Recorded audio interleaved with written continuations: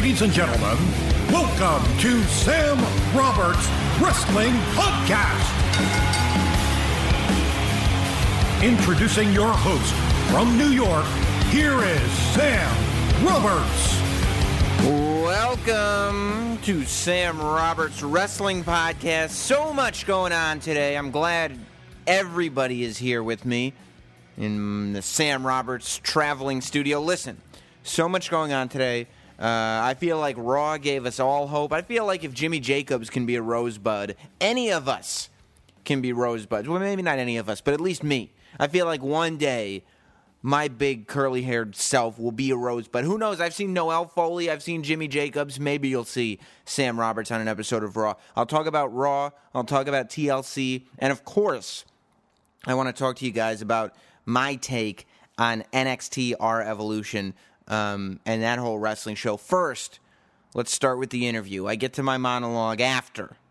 That's the wonderfulness of this podcast. You know, I always talk about what a wrestling fan I am, and that the reason that I do this podcast is because I'm a wrestling fan. One of the people that's made me the wrestling fan that I am today is Mick Foley. I've known Mick Foley for a long, long time. Probably met him 7 or 8 years ago at this point for the first time, and our paths have crossed many, many times since then.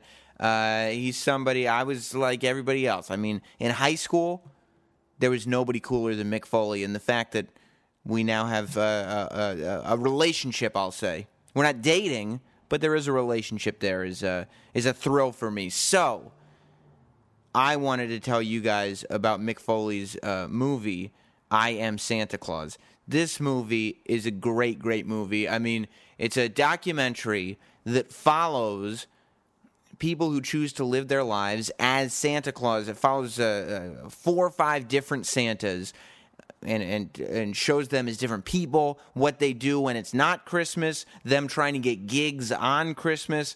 It's a funny documentary. It's insightful, and it's well filmed. It's well shot. You feel like you're watching something that a lot of money, time, care was put into. I mean, it's like a wrestling storyline. You know when you're watching a wrestling story if this thing has not been well thought out, because you feel it. You're looking at it going, nobody knows. The reason I don't know where this is going is because the people writing it don't know where this is going. They just threw this at me. Versus, I know when I'm watching a rich story that's well thought out, there's some purpose behind what I'm seeing. This I Am Santa Claus is the documentary version of that. It's well thought out. It's perfectly produced. It's soundtracked. It's everything. It's a real live flick. It's on Netflix. I talked to Mick Foley a couple weeks ago at this point, but since I've spoken to him, this movie has been released on Netflix. So I would recommend everybody go out, watch the movie on Netflix. I Am Santa Claus. And then, if you love it, buy the DVD, buy the Blu-ray, do whatever you have to do. I got to sit down and talk to Mick Foley, not only about the movie, but about some of what's going on in the world of wrestling. Here it is, the interview for this week's Sam Roberts Wrestling Podcast, Mr. Mick Foley. And now, the Sam Roberts Wrestling Podcast interview. Let's all welcome Mick Foley back into my life. There's that sound. There's that sound. It accompanies me everywhere. Star. When I can't get the real audio interaction, I make up my own. Good. Well, that's the spirit, isn't it? That's everything. Star of I Am Santa Claus, I would say. Well, it's an ensemble piece. Yeah. I'm not the heart and soul of the music. I may be the feel good part. I mean, I have to tell you, there was a couple moments. I was lucky enough to see the big New York City premiere. Thank you for being there, Sam. Of course. But I went with my wife, who's not a wrestling fan whatsoever. Right. But that's my kind of how I figure whether or not something's successful, because I'm like a lot of wrestling fans. You may get frustrated at times because wrestling fans will tend to just tell you whatever you do is brilliant. Yes, and they're predisposed. Yeah. To liking it. Oh, Mick's in here. I like him. They want to like. I'm going to find the good in whatever this is. Yeah. But like that's why I keep my wife around to be like, because she'll tell me if something's boring. Is that the only reason you keep your wife? That's it. Just to find out if Mick Foley's entertaining or not. That's all I need. And what was the report? It's my Foley gauge. It was I was looking at her while the movie was on because I didn't want her to be polite to me. Yeah. I saw her get teary-eyed at 2 different points. Let me guess. When Santa Jim is talking about realizing that he is part of people's lives. Yep. That his portrayal of Santa makes him unknowingly part of people's lives. And the second tier part, maybe during the Foley Christmas Eve visit. That's right. I know you didn't want to say it because it would have been a hurtful no, but absolutely, it was the end. It was the Foley Christmas visit. Well, that's not necessarily. It might not be a tear inducer, but it's definitely a huge smile inducer, and it's so. Yeah. Listen, it's my movie, and as we talked about on Opie and Jimmy's show, there's been a backlash within the Santa community, largely, almost entirely from people who have not seen the movie. One or two people went to the Hollywood premiere and thought it took away from the magic, and thought that kids would. I was going to ask that because, from your years in wrestling, kayfabe. Yes. You know what I mean? And when you first started, kayfabe meant a very different thing than it does now. Sure. Is there a Santa kayfabe? Not there. Well, it's a strange world, and it reminds me so much of professional wrestling. I'm not saying it's a bad world. In a lot of ways, it's a wonderful world because everybody's trying to do their utmost to do what's best, which is spread joy and perpetuate this iconic figure of Santa Claus. Yeah. There are guys who are traditionally bearded Santas who put on a beard, and they think they're doing the job best because they're not putting kids in a situation where they're seeing Santa anywhere but in a Christmas setting. But I've been around the real bearded guys, and it doesn't matter if there's 6 of them having breakfast at Denny's, or in the case of the International Brotherhood of Real Bearded Santas celebration in Tampa, where there are literally hundreds of guys. Kids come to the celebration. We did a big blood drive, and it's like, see if you can spot the real Santa. Mm-hmm. And not one kid walks out of there going, I don't believe I saw 300 guys. I mean, they gravitate towards the guy that seems like the real deal to them. And so one guy, during the Hollywood premiere, it was his first year, wearing the red suit, but a long-time seasoned storyteller. He said, why would you put out a And this was a traditionally bearded Santa? No, this is a real bearded Santa. Real bearded Santa. Why would you put out a movie that exposes the magic? I said, it's not exposing the magic. I said, first of all the ways that kids can find out. Watching a 90-minute R-rated documentary is going to be really, really low on that list. Almost every kid. I can't prove this, but I'm a pretty, I have a pretty good feeling for how things go down. Kids are going to be bored. If they're 5, 6 years old, it might be funny for Santa Russell to be cursing for 5 minutes, and then they're going to turn on a cartoon because they're going to see it as boring. For a kid who does sit through there, most of them are going to come to the conclusion that my Santa, real name, legal name Santa Claus, is the real guy. And I think for kids who are not in that magical age, for adults, they come out like that one guy did. I met a couple on the elevator going to my hotel, which is in Midtown, and they liked my festive, attire. Not the same festive attire. This is day 316, consecutive days wearing Santa-themed attire. I was afraid you were going to say of wearing this T-shirt. Not this exact T-shirt. Nick. Last night I had a beautiful, custom-made, embroidered red corduroy Santa vest. And the woman remarked on how festive it was, and I said I had a documentary that was premiering. And so without any knowledge as to what the movie was about, they knew it was a Santa-related documentary, but I had no idea who I was. Mm-hmm. And they showed up, and during the Q&A, I asked if they might have, I'd be interested in hearing their feedback. And what the man said, and I think this is going to be kind of universal, he said, I had no idea people were so passionate about their work as Santa. And I think that's what guys are missing. Guys who are in that world, who are in that bubble, they're going to look at the negative, which is we show these guys as real flesh and blood human beings who make mistakes just like everybody else. I think to the outside observer, they walk away and they might think a couple of guys are a little crazy. My dear friend Santa, and legally changing your name to Santa Claus is a commitment. Yeah. Russell is a little bit cantankerous, but lovable. Right. Santa Jim is either the nicest, warmest, most beautiful human being you've met, or the devil, depending on how you feel about homosexuality.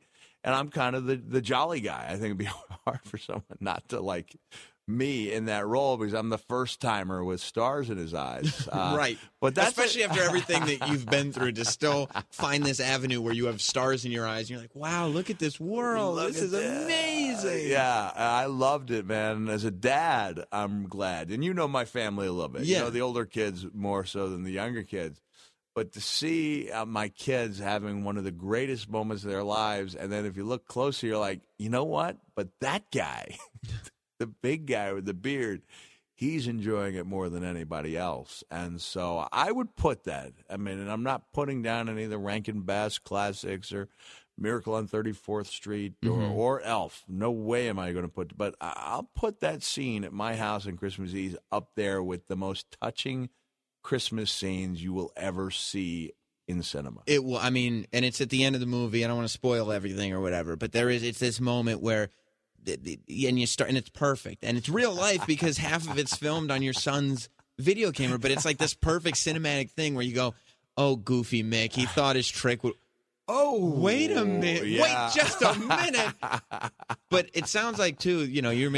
We're a little bit about the kayfabe comparison, but the reactions that you were getting from the people who were saying, well, we didn't know that people were this passionate about it. We didn't know anybody took it this seriously. It doesn't sound that dissimilar from reactions Beyond the Mat got. No, and that's what attracted me to the project, and that's ultimately what I was writing to some of these guys saying, listen, I was in this, when I say the guys, there is a world and a community on Facebook and on the internet. The and Santa people? Really upset about the movie. The fact that there is a movie exposing, the business. The business. And I tried saying, listen, Mr. McMahon to this day does not like Beyond the Mat because he thinks it takes away people's ability to enjoy the magic. Mm-hmm. Almost everyone I've spoken to has, it's almost universal. They walk out of that experience, whether it's in a theater or on their DVD or on cable, and they go, I had no idea. Like, they walk out and they have so much more respect for the guys than they did. And I feel like this movie accomplishes the same task, that Santa is not something that you resort to. That right. Santa is something you aspire to. It's something that these guys look forward to all year. And there is some sadness, like our cast of characters revolves around, there's Santa Bob, who has everything, I would say, in proper perspective. He says it's number 3 in his life behind his religion, behind his family, and then there's Santa, and he's very content to be a well-compensated Santa at an upscale mall 7 weeks out of the year. My Santa, he wants to be that guy. But he can't drop that Long Island accent. No, he cannot drop the Santa Long Island with accent. a thick Long Island accent. Thick Long Island accent. I will say, because the tradition of Santa Claus came from the Dutch Sinterklaas, who brought it over to New York with them, that he can fit through that loophole that, to me, Santa would be a New Yorker. Okay. He would be a New Yorker. Because that's where the Dutch came. You'd have trouble. Yes. In New Amsterdam. Mm-hmm. You'd have trouble trying to sell that notion to the Southern Santas who believe that they've got it down right. Of course. Or Richard Attenborough, now deceased Richard Attenborough as the English Santa. But right. one of the wonderful things about that world to me is that Santa is whoever you see him as being. Do you think, because your obsession with Christmas and Santa, a healthy obsession. A healthy one, yeah. Has been well documented. But as I was thinking about it just last night when I was watching the movie, do you feel like the more, because like the wrestling world can be pretty negative at times and political and,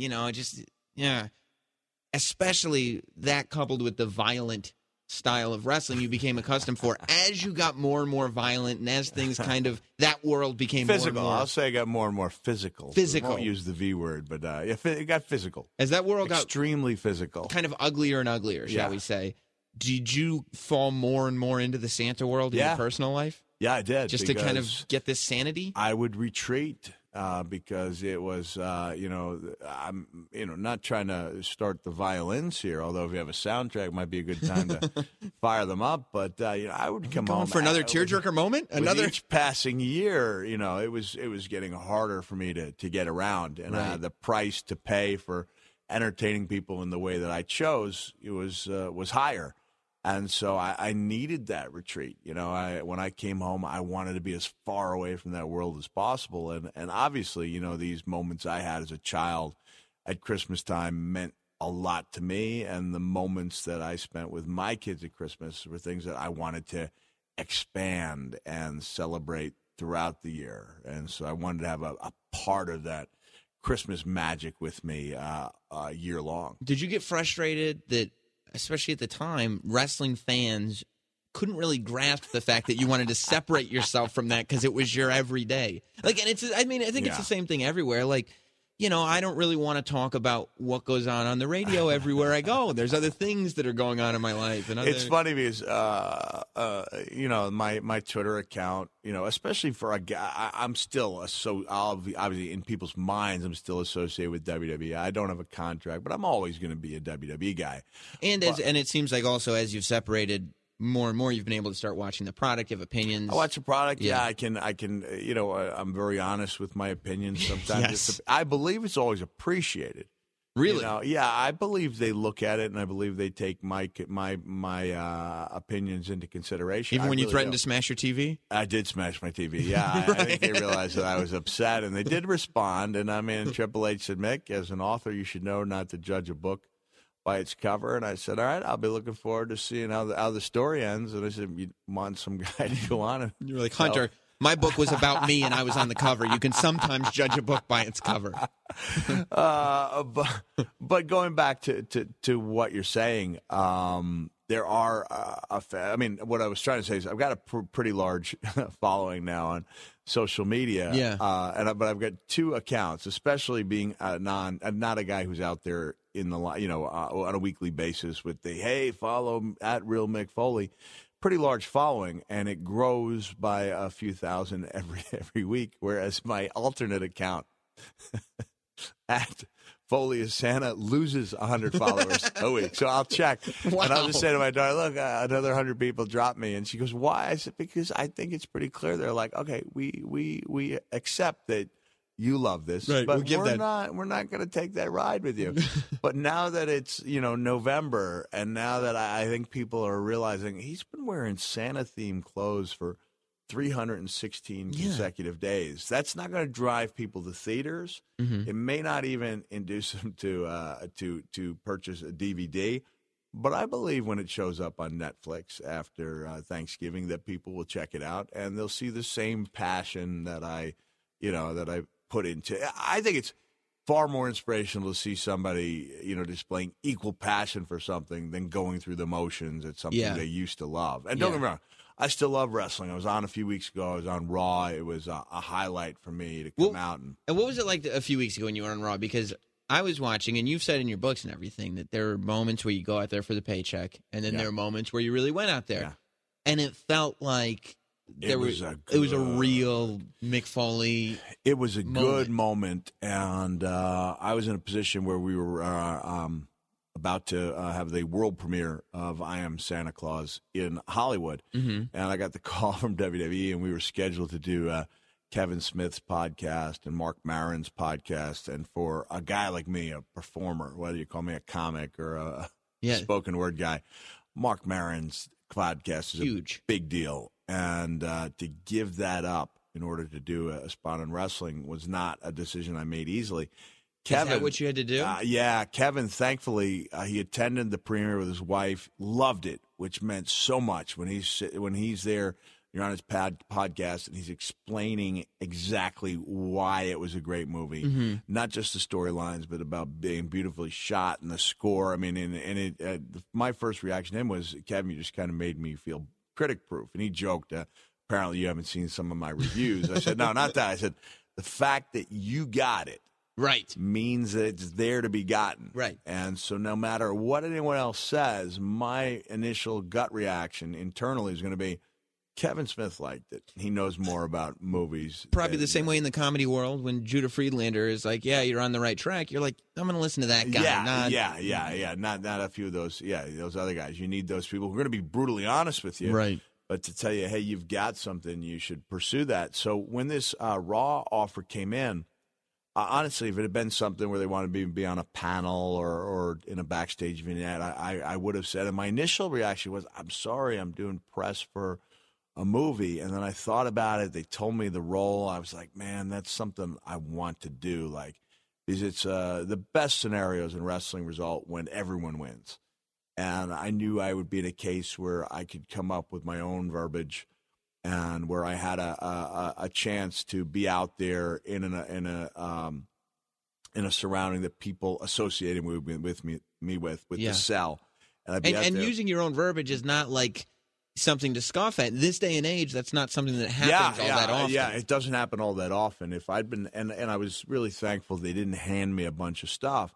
They just had ideas of where they wanted me to go, and I said, this is what I'd like to do. And then I said, listen, if this goes correctly, my goal is I want to put Dean over Ambrose. Mm-hmm. I want to put Seth Rollins over. I want to put the stipulation. I want to put the cell itself over, the match itself over. And if I do all those things correctly, I'll get over simultaneously. Yeah. But the goal, honestly, and I've got faults, but when I'm out there and I've got that microphone in my hand, I think I've got everything in the correct proportion.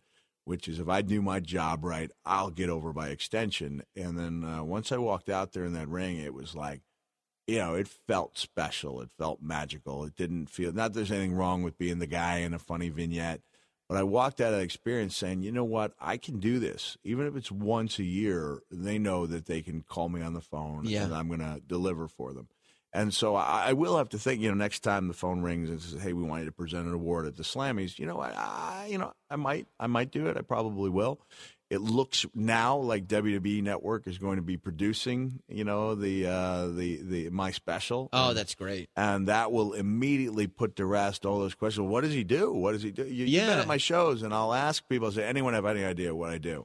And it's like only 5% of the people. And the fact that, there's a buzz going around, and the fact that, people are showing up, putting down their hard-earned money on an unknown entity like my show in a tough economy is showing a lot of faith. And as far as like your shows go, and I will say this without blowing smoke up your ass, it's a really difficult thing to do to combine pro wrestling and entertainment because they're almost two separate worlds. Like people either like pro wrestling or they like everything that's not pro wrestling. Yes. And I've interacted with every comic ever. I've seen every comic you can imagine, and I've also seen every wrestler you can imagine. Yeah, right. But there's a big difference. Like I went to Caroline's and I saw the Iron Sheik roast, right? And it was like the fans that were there for wrestling did not want to hear any of the comedians. Right. The fans that were fans of comedy were like, what are these? What's like New Jack doing up there? He's just kind of rambling and saying wrestling stuff. You have figured out a way to still incorporate wrestling in so the wrestling fans know and actually tell stories. And I used my McFoley gauge. I used my wife to do something that's entertaining. Like regardless, it's an entertaining story. And it's funny because I'll look out at the audience and I'll ask if anyone's brave enough to admit they're not a wrestling fan or brave enough to point behind their wife's back. And I'll say, you're going to have a better time than you're expecting. And are you on high alert to watch eyes glazing over? Because I feel like as somebody who watches wrestling and has watched wrestling forever, like just in normal conversation, like I have to know little words where it's like, now you've passed it. Like now you've lost whoever you're talking to.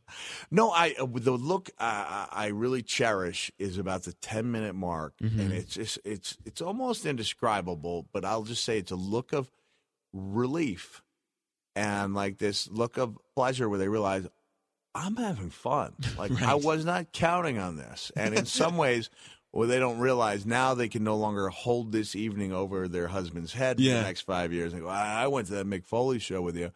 And they enjoy because there's stories about interesting people. And I know going in, like some of my stories are going to involve some grisly injuries. Right. So if I don't create an atmosphere of warmth, then I'm just a guy telling gross stories. Mm-hmm. And so I try to make people care about the people in the same way. And I'll jump into the Santa thing and why it appealed to me. But in the same way that I took great pride in the fact that there were moms who would pick up my first book, have a nice day and go, okay, I wonder, it's great that Jimmy's reading. I wonder what this is. And go, I can't put this down. This is a really good I don't even know how aware of it. I feel like that book became the book for wrestling fans to give to their girlfriends. Like, no, I know you don't get it, but here, read this. It'll explain.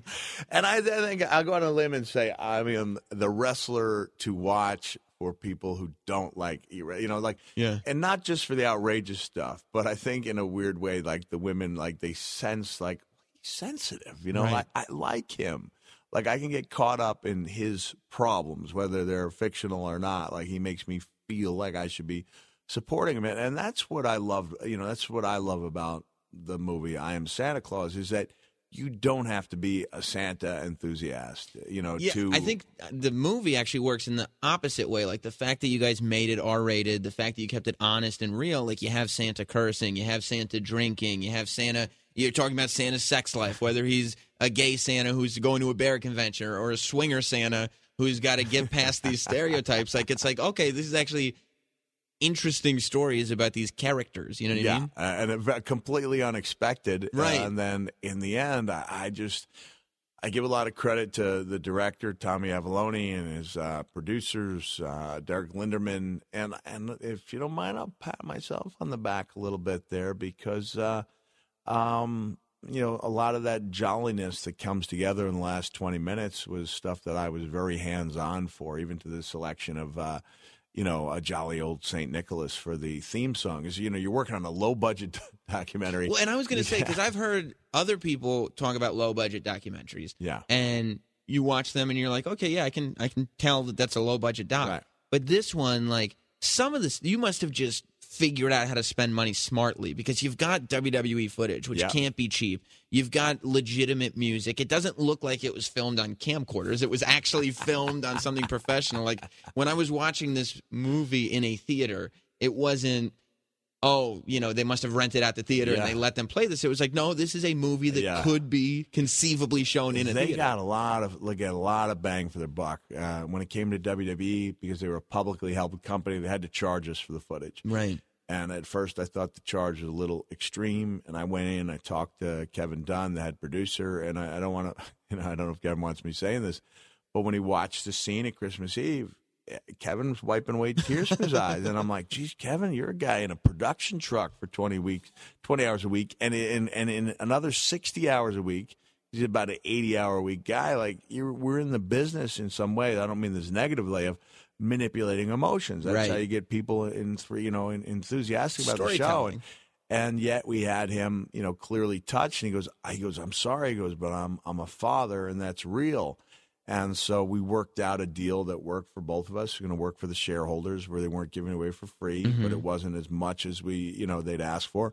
At one time, somebody wanted $25,000 for a Frankie Valli song, and we were able to get it, for $500. Wow, that's some shrewd negotiating. Dee Snider, fortunately, Dee's a good friend of mine, and we were able to get his version of "Deck the Halls" for a pittance. We're using songs in the public domain. But so in the case where there's magical transfer, and it is magic when I transform, it's like it's almost like movie magic, but it's a real transformation with the bleaching of the beard. We had Carol of the Bells. Carol of the Bells is a public domain song because it's so old, but you can't use Mannheim Steamrollers. Carol of the Bells. So we had our own guy create the music, like a guy creating the score, original songs. Jolly Old St. Nicholas works perfectly, but we can't use the Chet Atkins version. So we had to come up with our own version. And we had this amazing guy, Toothpick, who had written songs for Morgan Spurlock's Super Size Me, coming up with original rap songs for Santa's Barbecue. And I agree with you. Like, I see the money. I know these guys skimped, and that's why the one notion that really bothers me in the Santa world is the idea of, you guys do anything for $1. And it's like, these guys worked on this for 3 years. Yeah. They slept in airports. They traveled with 4 people, in an economy car. Like, they cut corners everywhere. Even my bleaching scene is done in a $55 motel room. Like, every dollar's on that screen. And right, to make sure it looks like. Yeah. They did an amazing job. There's, claymation. It's a really and it's well-made. Good claymation. Yeah. And that's what Kevin was saying. He was pointing out it's beautifully shot. The claymation, the songs, it comes together. So even if you're somebody who's personally offended by one of our Santas or by the material, to dismiss it as a piece of a blank movie is wrong. It's a good movie. Let me ask you. You were famous. You famously said before that you, at one point in your career, didn't want to be the guy who pulled a sock out of his pants. Yeah. And then you realized in transition, you're like, you know what, this kind of works. So we go forward. Is there any part of you that's like, well, if I become Santa, does that shadow the sort of death match, Hell in a Cell guy, or do you want that shadow? You guys see me shaking my head? Not at all. And I have WWE Network partially to thank for that. Like, my legacy is cemented. Secure. Yeah. Someone wonders like why there's no wrestling memorabilia in my house. I'm like, yeah, I've got something that reminds me that I was a wrestler. It's called waking up in the morning. And I'm approaching. I don't mean this in a bad way. Like every day, somebody mentions things to me, and it's funny. My kids will be walking with me, and there's only so many ways that you can answer somebody talking about Hell in a Cell. But then, and it's still the first time I interviewed you. You said that this was the one question you get asked all the time. 16 years, and now more than ever. You live with it. It's like Adam West, you better learn to live with it and love it, or else it'll haunt you. But my kids will be walking through an airport, and some guy will just go, as he's walking by, he won't say, hey, can I take a pic? He won't start up by going, I know you're with your family, but I hate to do this, but I don't mean to be a bother, but a guy will just go, thank you for everything you've done.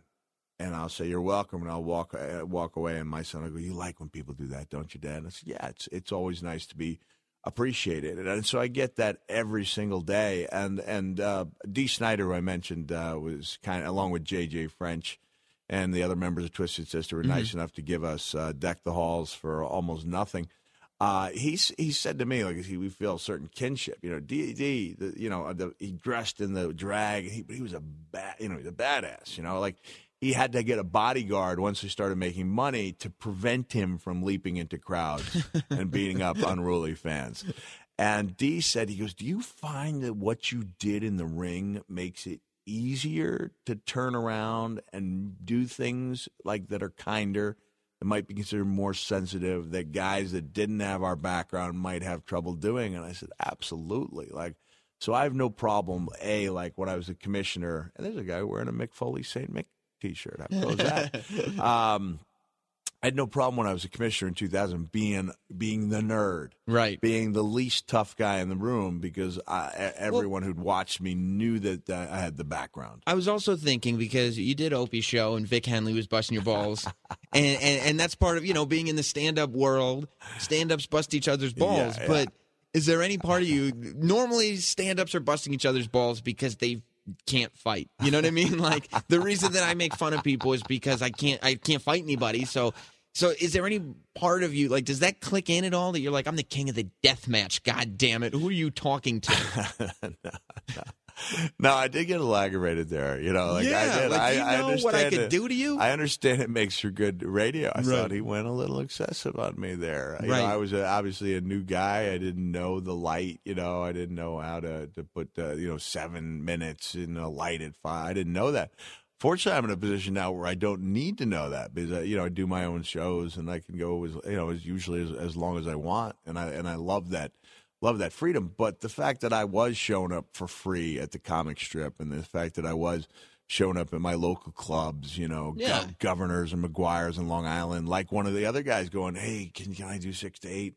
No money, no mention. And that's where you really cut your teeth. And you cannot appreciate the good times until you've had a couple of those absolutely disastrous moments. I mentioned to Jim Norton before I left the show. I said, "Yeah, I remember what you told me about." He did Shane and Vince McMahon's Shane's bachelor party.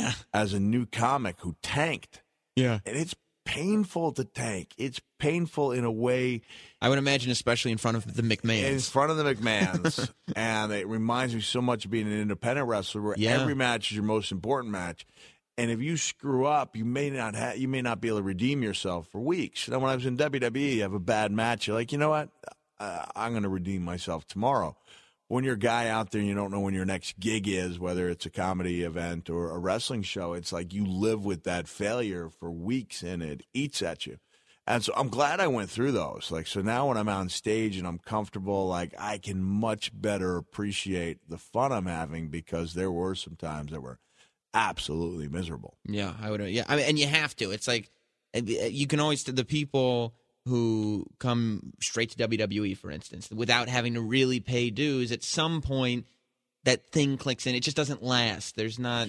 And I feel bad for those guys, Yeah. because there is no territories to learn your trade. You know, there's NXT, and they're doing a wonderful job with developmental, and the guys go out there and they work their butts off in the independent scene in order to get noticed. But like I was so fortunate that I went to Memphis, or I did not enjoy myself. You know, I was there for 4 months, and I went to World Class Championship Wrestling out of Dallas for almost a year. And in Dallas, you know, you hit your angles on Saturday morning TV so that you could do your Friday night TV in the Sportatorium, and whether your paycheck depended greatly on how well you pulled off those. There's literally money on the line. Right. Not much. You know, I wasn't making much, but it was still that. So am I getting dinner tonight or not? That if you did well, you would see that Friday night show would increase. And guys, in a lot of cases, haven't had the chance to find their own characters. They're making their mistakes on the big stage instead of making them in a TV studio in Memphis or the Sportatorium in Dallas, or when I worked for Continental in Alabama. Like, I had a lot of chances to mess up badly with very few people watching, so that when I finally did get on the big stage, and I'm talking about not just WCW in late '89, and then through '93 with a year and a half hiatus, and through '94 with a year and a half hiatus in between. But when I showed up in WWE in '96, like I felt like I belonged there, Right? And I felt like I had earned the right to to go to bat for myself. And if I thought something was a bad idea, I would voice it. I was diplomatic. But you need to have that confidence. Where I know what my value is. Yeah, I know what I'm capable of. Yeah. And guys are coming in. Unfortunately, it's tough to develop that when you've only got a few years under your belt and you're just happy to be there. Yeah. And so, Mr. And plus, McMahon, and I would imagine when you're in NXT and you're getting all these opportunities, like we've got this whole facility, it must be getting pounded in. Like, be thankful that you have this, because most people don't have this, and that's that mentality that doesn't necessarily breed confidence. Yeah, it's a difficult situation. I know we're getting way off the shameless self-promotion of I Am Santa Claus. That's right. I'm here to talk about. But Vince is big on grabbing the brass ring. Yeah. But the guys there in NXT, they become almost like a family. Yeah. Because they're there and they're training, and it's hard to be that guy that says, no, I'm going to be better than everybody else. Let me grab this for myself. You kind of have to be willing to pull the rug out from under somebody if you have to. In a sense. I was lucky in that I had a unique character, and if I had a real strength as a wrestler, it was that I gelled well with almost anybody. Right. And if I did a good job, everyone was going to benefit. That was what hopefully I brought to the table. So, like, you'll see something on Twitter, and they'll say, like, I think Mick Foley was the most important opponent for The Rock and for Triple H. And I like to think, when any of the guys sit down, they go, all right, who were the most valuable people that I wrestled? Like, who was I better off for having been with? That my name would show up on that small list of 4 or 5 guys that were instrumental in their development. And I guess that's the legacy. Let me ask you about Hell in a Cell. Did you watch the Hell in a Cell pay-per-view recently? Yes, I did. What do you think? Because I'm watching this pay-per-view, and I'm reading on Twitter, everybody on the internet is obsessed with this idea that WWE can't tell stories, especially in a cage, without blood.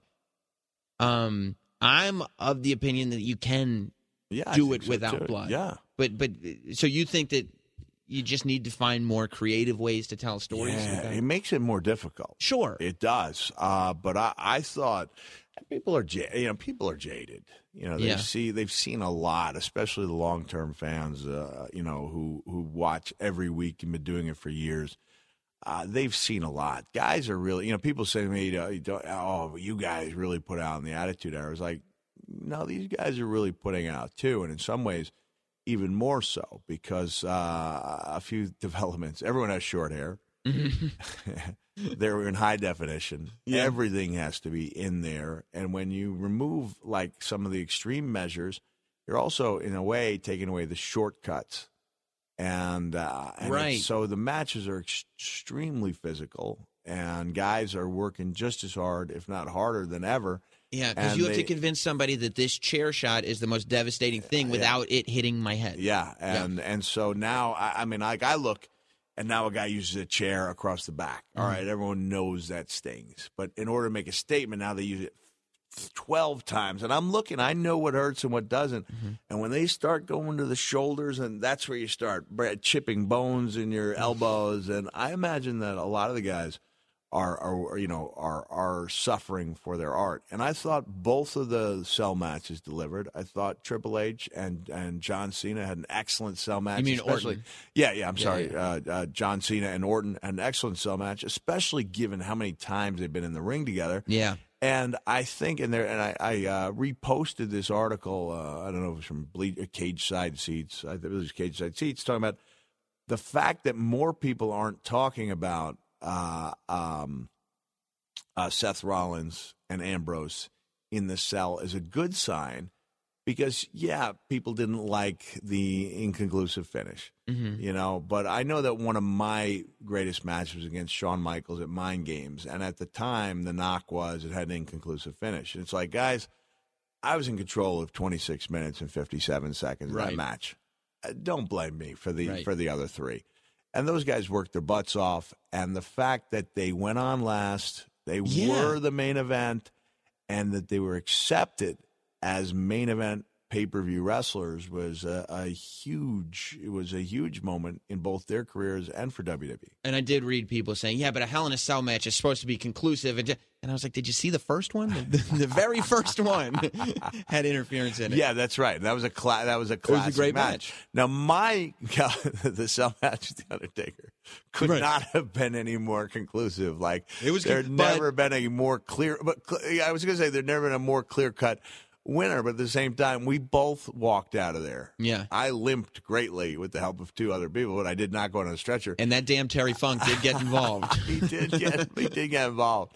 But it was clearly a moral victory. And, that was kind of an anomaly in the sense that you'll never have something like that taking place again. So as you're trying to move on with your life and, like, appreciate the things that you really appreciate and get involved in Santa life and all this stuff, when your daughter Noelle becomes this, like, super WWE fan, like one of the biggest WWE fans I've ever seen, are you going like, I can't get away from this stuff? My daughter is a fan who has fans. It's so surreal that when I walk out of the Barclays Center, they chant Foley's daughter, and she's a striking young woman, and she's 6 feet tall without heels, and she's funny, like.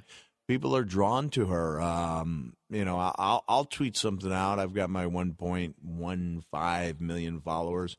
And then she'll tweet something out similar, and she gets almost as many retweets as I do, which means she's got like a loyal following. And so she's going to be successful in something. I'm not sure what it is. And in the meantime, she's just such a great person to hang around with. She loves hanging around with her. Do you patrol her social media for creeps, though? I understand there's some out there, and that kind of comes with the territory. And for every person who's going to say something unnecessarily mean about me, there's going to be somebody who's going to say something ridiculous about her. But the truth is, my younger kids have a YouTube channel, and the feedback they get is so brutal. It's almost inhumane. I know it's mostly kids their age taunting them, but the fact that there are some adults out there, it's like, why I was like, kids, why do you even do this to yourselves? They go, no, we're okay. So but they kind of get it. They kind of get that these are people, like what I'll say in response to somebody, a troll, is I'll just say a direct message them, because I don't want to retweet it because that's what they want, of and course. Say, what a sad, pathetic life you must lead. What a limited hand in the game of life you've been dealt, that this is a highlight. Yeah. That being blocked is your goal. Congratulations. Congrats, you did it. Goal accomplished. And then you just go on some of the, they look and you just see these things, and it's just going out of their way to make other people's lives and it's all they do. A little less enjoyable. And that's like, the Santa movie shows some greatly flawed people who find a way, to emerge in that red suit with the best part of themselves. And I'll tell you this, again, about that Foley moment at the end of the movie. It reminds you, in this world of, like, internet hate and this and that, it reminds you that, wait a minute, it feels good to watch somebody feel good. Like, these kids feel great. Now I feel great. And look what's happening. Yeah. And then at the end of the movie, and this was a battle I had with the director, and ultimately I think he was right. I wanted to go home on the high note. Mm-hmm. And he said, but to be true to the movie, we have to bring it full circle. We have to show the loneliness, on Christmas Day. We have to show, the not the despair, but the depression facing our Santa when he realizes we the hit gig the is high, up. you got to get the low. And we could have gone home, but that would not have been accurate. Right. And when we see Santa Russell, I don't want to give away too much of the movie, but he takes that long, lonely ride on Christmas Day. And thank goodness for Dee Snider's Deck the Halls. Yeah. Because once we end the movie, we hit the afterword, and it's everything's jolly again. Well, listen, I support anything Mick Foley does, but everybody should be with me on this. Go see it's probably the easiest way to see the movie is on iTunes. It's I Am Santa Claus. It's also on Blu-ray and DVD. Mick Foley aside. Yeah. Highly recommend it. And Morgan Spurlock has attached himself to it. Screening it for Morgan the day after WrestleMania meant that I stayed up, let the kids go out, let them enjoy themselves. I hung out with Huey. I didn't sleep at all. At 5 a.m., I went to the airport, and then I screened the movie with the director, Tommy Avalone, just for Morgan. And talk about a harrowing. It's like having Mr. McMahon watching your independent matches, And here's my match, and having him watch like Morgan was for the first 5 minutes, and then when he saw Santa Jim taking photos in the bathtub or the horse trough with the chickens, he started tapping his feet, and I looked at Tommy, and the feeling was he knows we've got a movie here. That's excellent. And so We've impressed a lot of very important people, and it is above and beyond a story about Santa. It's a story about people and how they strive, to be their best despite difficult circumstances. Well, you do have a movie, and everybody check it out. Mick Foley, thanks for hanging out, man. Thank you, Sam. Here is Sam Roberts. Thank you, Howard Finkel, and thank you, Mick Foley. Remember, everybody, check out the movie, I Am Santa Claus. You have no excuse to not check it out. It's on Netflix now. Watch it on Netflix, I Am Santa Claus, and then you can go to the website. You can find it on Amazon. Actually, if you go to the podcast, support the podcast page at notsam.com, you can find a link to Amazon.com. On that page, if you click that link and you buy the movie through Amazon, you can help support this here podcast. And by the way, some people call it improfessional. Some people call it unprofessional. I call it a real look into my life. What other wrestling podcast, when I'm setting up the interview, can you hear my phone ringing, vibrating? What other wrestling podcast, when I'm sitting here talking to you, can you hear the heater going in the background, that kss, okay? This is a look into my life. Nobody is this revealing. Now, I don't have a lot of time. I try to keep this to an hour because otherwise I'm afraid that you guys are going to get tired of me. But let's get into the state of wrestling. So much to talk about today. It's now time for this week's State of Wrestling.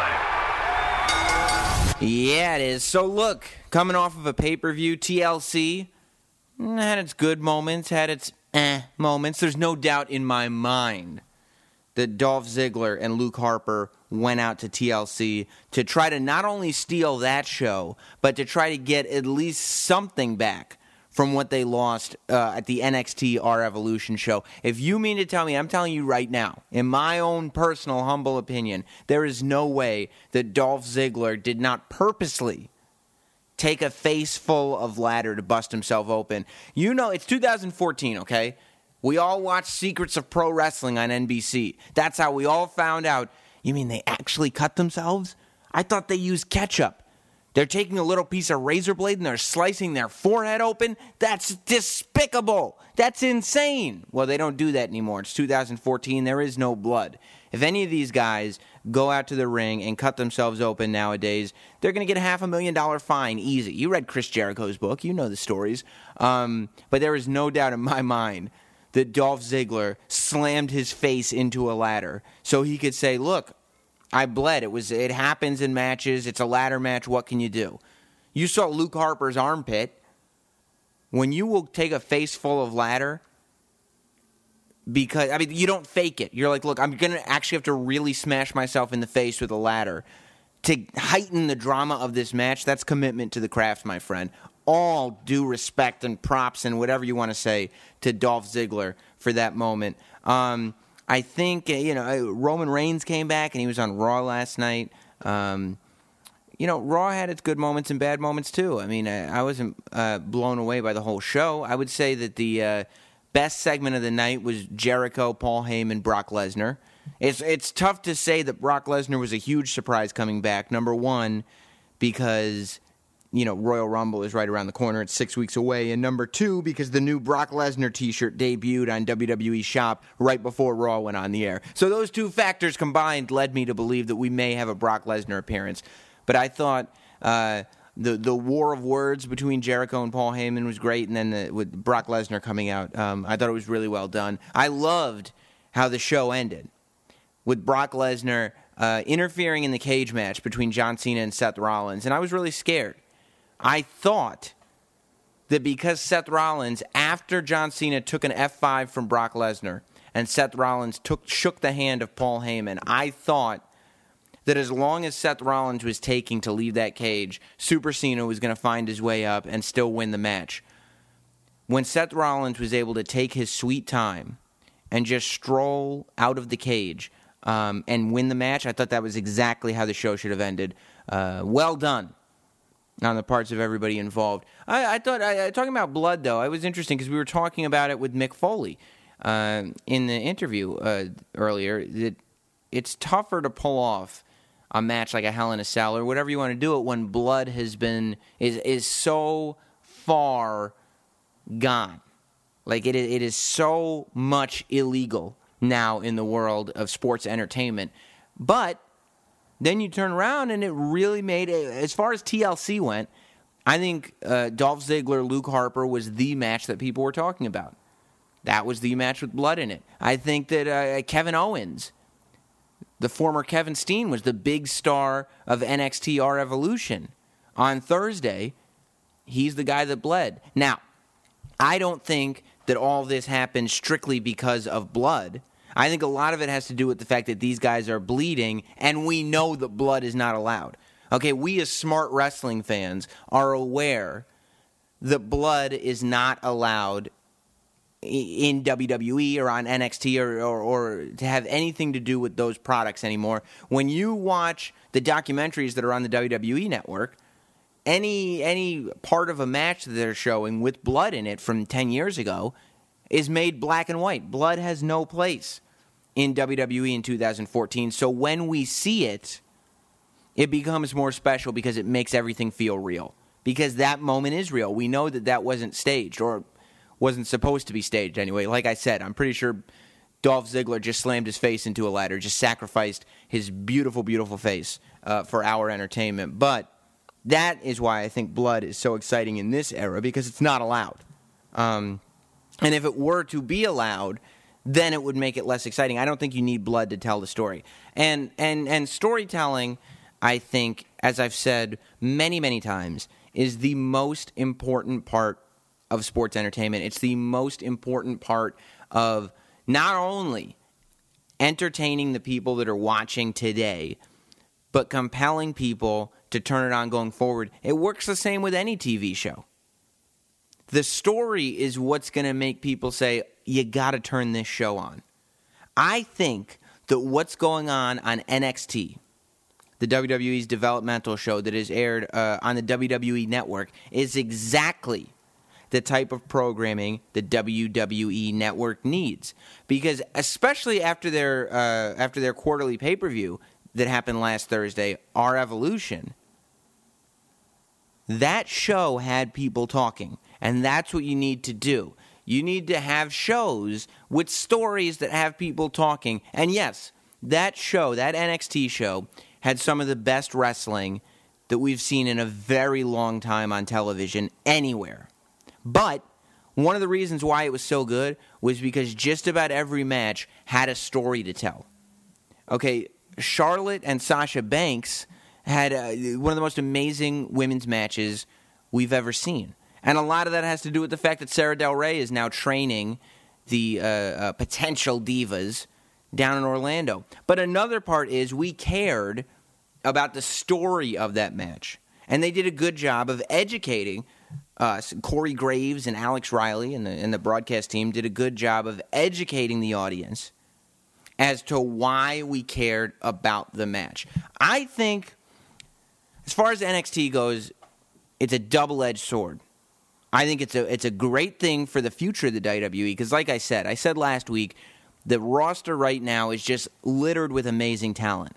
And if you combine that with the talent that's in NXT right now, I mean, there has never been this many talented athletes. This many athletes that are talented on that level associated with this company all at one time, ever, never.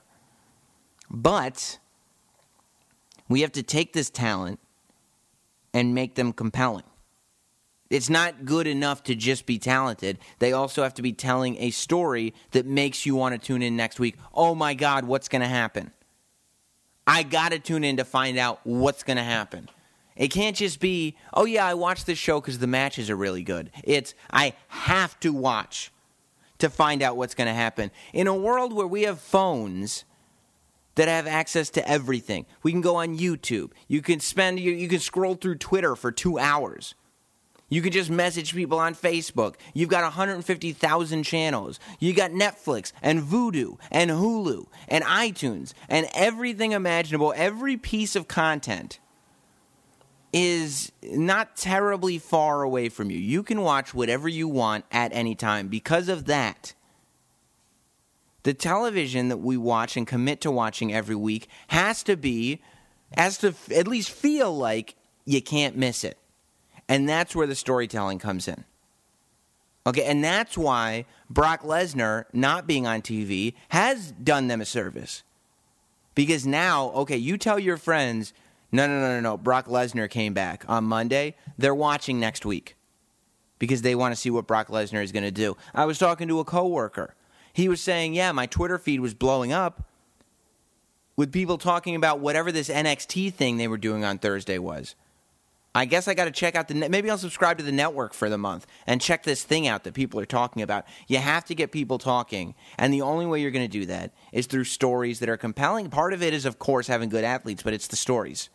NXT is a double-edged sword because the positive is they have this amazing talent roster. The negative is that NXT is a farm league. It's a developmental system. It is a feeder group.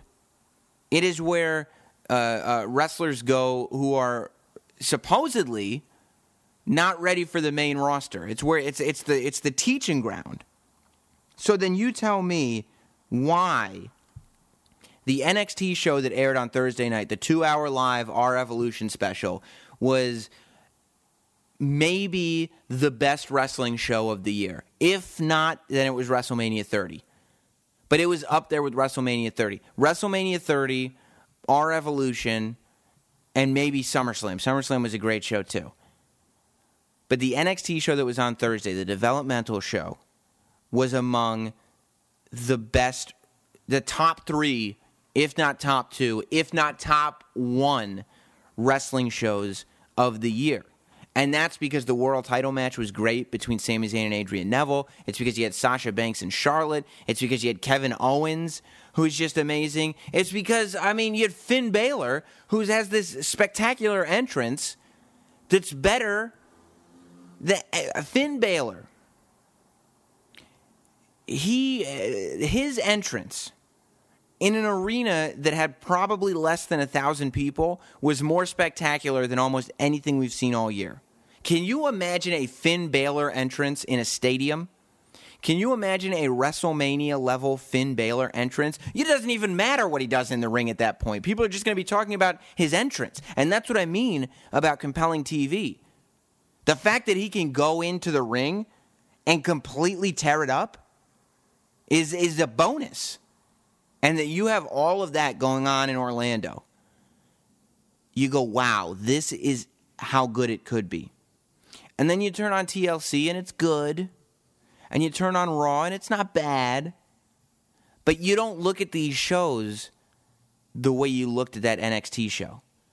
And, you know, it's easier to write for NXT. You've got 1 hour a week. And you've got 4 2-hour pay-per-views a year. You've got shows, you're taping 4 or 5 shows in one shot. So you can write 4 or 5 weeks of TV knowing, okay, I have this vision over the next 5 weeks. Let's get it all out now. Because if you write 5 weeks of live shows in advance, by week 3, I was thinking about this. I'm just going to change this up because you can change it up. You can't write 5 weeks in advance full shows if you're doing live TV. It will never work. You'll be second-guessing yourself. You know what? I think I can do this a little better. Maybe I'll just tweak this. Or you'll listen to the crowd one week and go, you know what? They were actually really reacting to that. Let's go in this direction. And that's a good thing to do. It's good to have that option. But it makes it so you can't have that thing where when you're watching NXT and these stories are playing out, it feels like it's a rich story. It's something that makes sense. It's something that has a beginning, middle, end. It's something that's well planned and well thought out. It's not something we're making up as we go along. You know, you see New Day, right? Kofi Kingston and Big E and Xavier Woods. They get repackaged. And they get these great-looking new outfits. And they can cut a good promo. All of them are good on the mic. And they got theme music, and they got a video, and they have what appears to be a gimmick, but it's not really a gimmick. Because they're just coming out and saying, well, we just like to have a good time. The I just like to have a good time guy has been tried over and over again in sports entertainment. There have been dozens of people who, they're just there to have a good time. And nobody has a good time with them.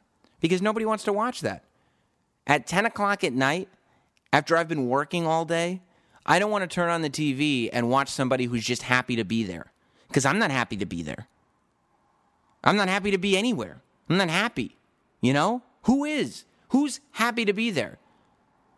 I love the idea of New Day because I love the fact that they're doing something with Kofi Kingston. I think he's an amazing talent. Xavier Woods, I think, is great. And Big E, I think, has the potential to be great. And the fact that you're putting them together and giving them something is like, okay, let's see where this goes. But it doesn't have there's nothing. What is it? What is it? How do you explain that to somebody? Well, there are 3 black guys who wear baby blue and they have a good time. Okay, well, so? You know, if you were sitting there, if they were saying, hey, we're just here to have a good time, and then they kicked the crap out of anybody who didn't want them to have a good time, or they were pretending that they were just being positive, when in reality they were ruling with an iron fist. They were being tyrannical in their pursuit of positivity. If they were saying, hey, we're just here to have a good time, and if you're not here to have a good time, we're going to tear your throat out, then it's like, whoa, what do we got here? These guys are sociopaths. They're acting like they're having a good time, but they're just violent human beings. That I'm interested in. That I'm into. That's like what I was saying about Adam Rose. Like, Adam Rose is never going to get over in his current form because he's just a guy who comes out and he parties. He likes to have a good time. Well, I'm not happy to be there, and the audience isn't happy to be there. Wrestling is an escape. That's why Stone Cold was so great. Because I wanted to kick my boss in his nuts and drop a stunner on him too. Right? That's why he works. The people haven't changed that much. Okay? And you can do it. And NXT proves that it's not a matter of TV PG, TV 14, Attitude Era. You can do it without the language, without the blood, without the adult themes. Because NXT puts on compelling stories every week without adult themes. You know, there are themes that an adult can relate to, but a kid can watch NXT, and as a parent, you don't sit there kind of getting queasy. Because it's like, okay, but you can find some entertainment out of it. Okay, they have the talent on that roster to pull off. If you're watching for wrestling, if you want to see athletics, they have the talent. That they have. What NXT proves is that if you can put together a compelling story and you can create rich characters, then, I mean, you've got a gold mine. But NXT, when you watch it, storylines aside, like you could say, okay, well, they get to write, all they have to do is 1 hour a week. WWE, Raw and SmackDown, that's 5 hours a week. That's 5 NXT shows worth of writing go into 1 week of WWE writing, okay? That's ridiculous. WWE guys wrestle 4 to 5 times a week. NXT guys do not. So you can't wrestle, quote, NXT style 4 to 5 times a week without getting yourself hurt. So that's another thing that you have to realize, that these guys are busting ass 4 to 5 times a week. That's crazy. But when you watch NXT, and I know it's supposed to feel this way because it's like it's the next thing. It feels hungry. NXT feels like they're trying to do something different. NXT feels like they're trying to make people talk. Monday Night Raw does not feel like they're trying to make people talk. Monday Night Raw feels like they're doing the show. Like, we know what Monday Night Raw is. That's the show we do. Let's go out and do the show again. It's a great show. I watch it every week. If I didn't think that the Monday Night Raw show was a good show, I wouldn't watch it every week. I love the show. But it's a formula. It's, okay, we know how to do this show. Let's go do this show. NXT, you watch and you go, what is this? And that's what you should still be doing. I mean, Raw's been on the air for, since 93. It's 20 years, right? But you need, I don't know if it's a matter of getting new blood in. I don't know if it's a matter of changing direction. But you need to get people to watch in 2014 and go, what is this? This is incredible. What is going on here? Oh, my God. I got to call somebody and tell them about this. I got to tweet about this. I mean, to be the number one trend on Twitter, I guess it's a good thing, but Peter Pan the Musical was the number one trend on Twitter. People tweet about, people love to make fun of stuff on Twitter. There's good tweets and there's bad tweets. You don't need something that gets hate tweeted every week. You need something that people are tweeting going, oh my God, the stuff that I'm seeing right here is stuff I've never seen before. And NXT is doing something that WWE never did. NXT is embracing the past of the superstars that are in NXT. You see it all over the place, more and more. Whether they're hiring people from New Japan Pro Wrestling or from the American Independents or whatever it is, anybody that has a history in sports entertainment, yeah, the names are being changed, the characters are being tweaked, but that past that those guys have, that they've been successful with on a smaller scale, avenues, are being embraced, and they're being tweaked, and they're being used. I just think that the NXT feels like it's moving in a new direction, and that's the direction. I hope that Monday Night Raw and SmackDown realize that that's the direction, because if NXT keeps putting out shows that are as good as the one they put out last week, it's going to make Monday Night Raw and SmackDown fans fed up. That's what happens. And I mean, I get it's all good. It's all one company. We're all working together, whatever.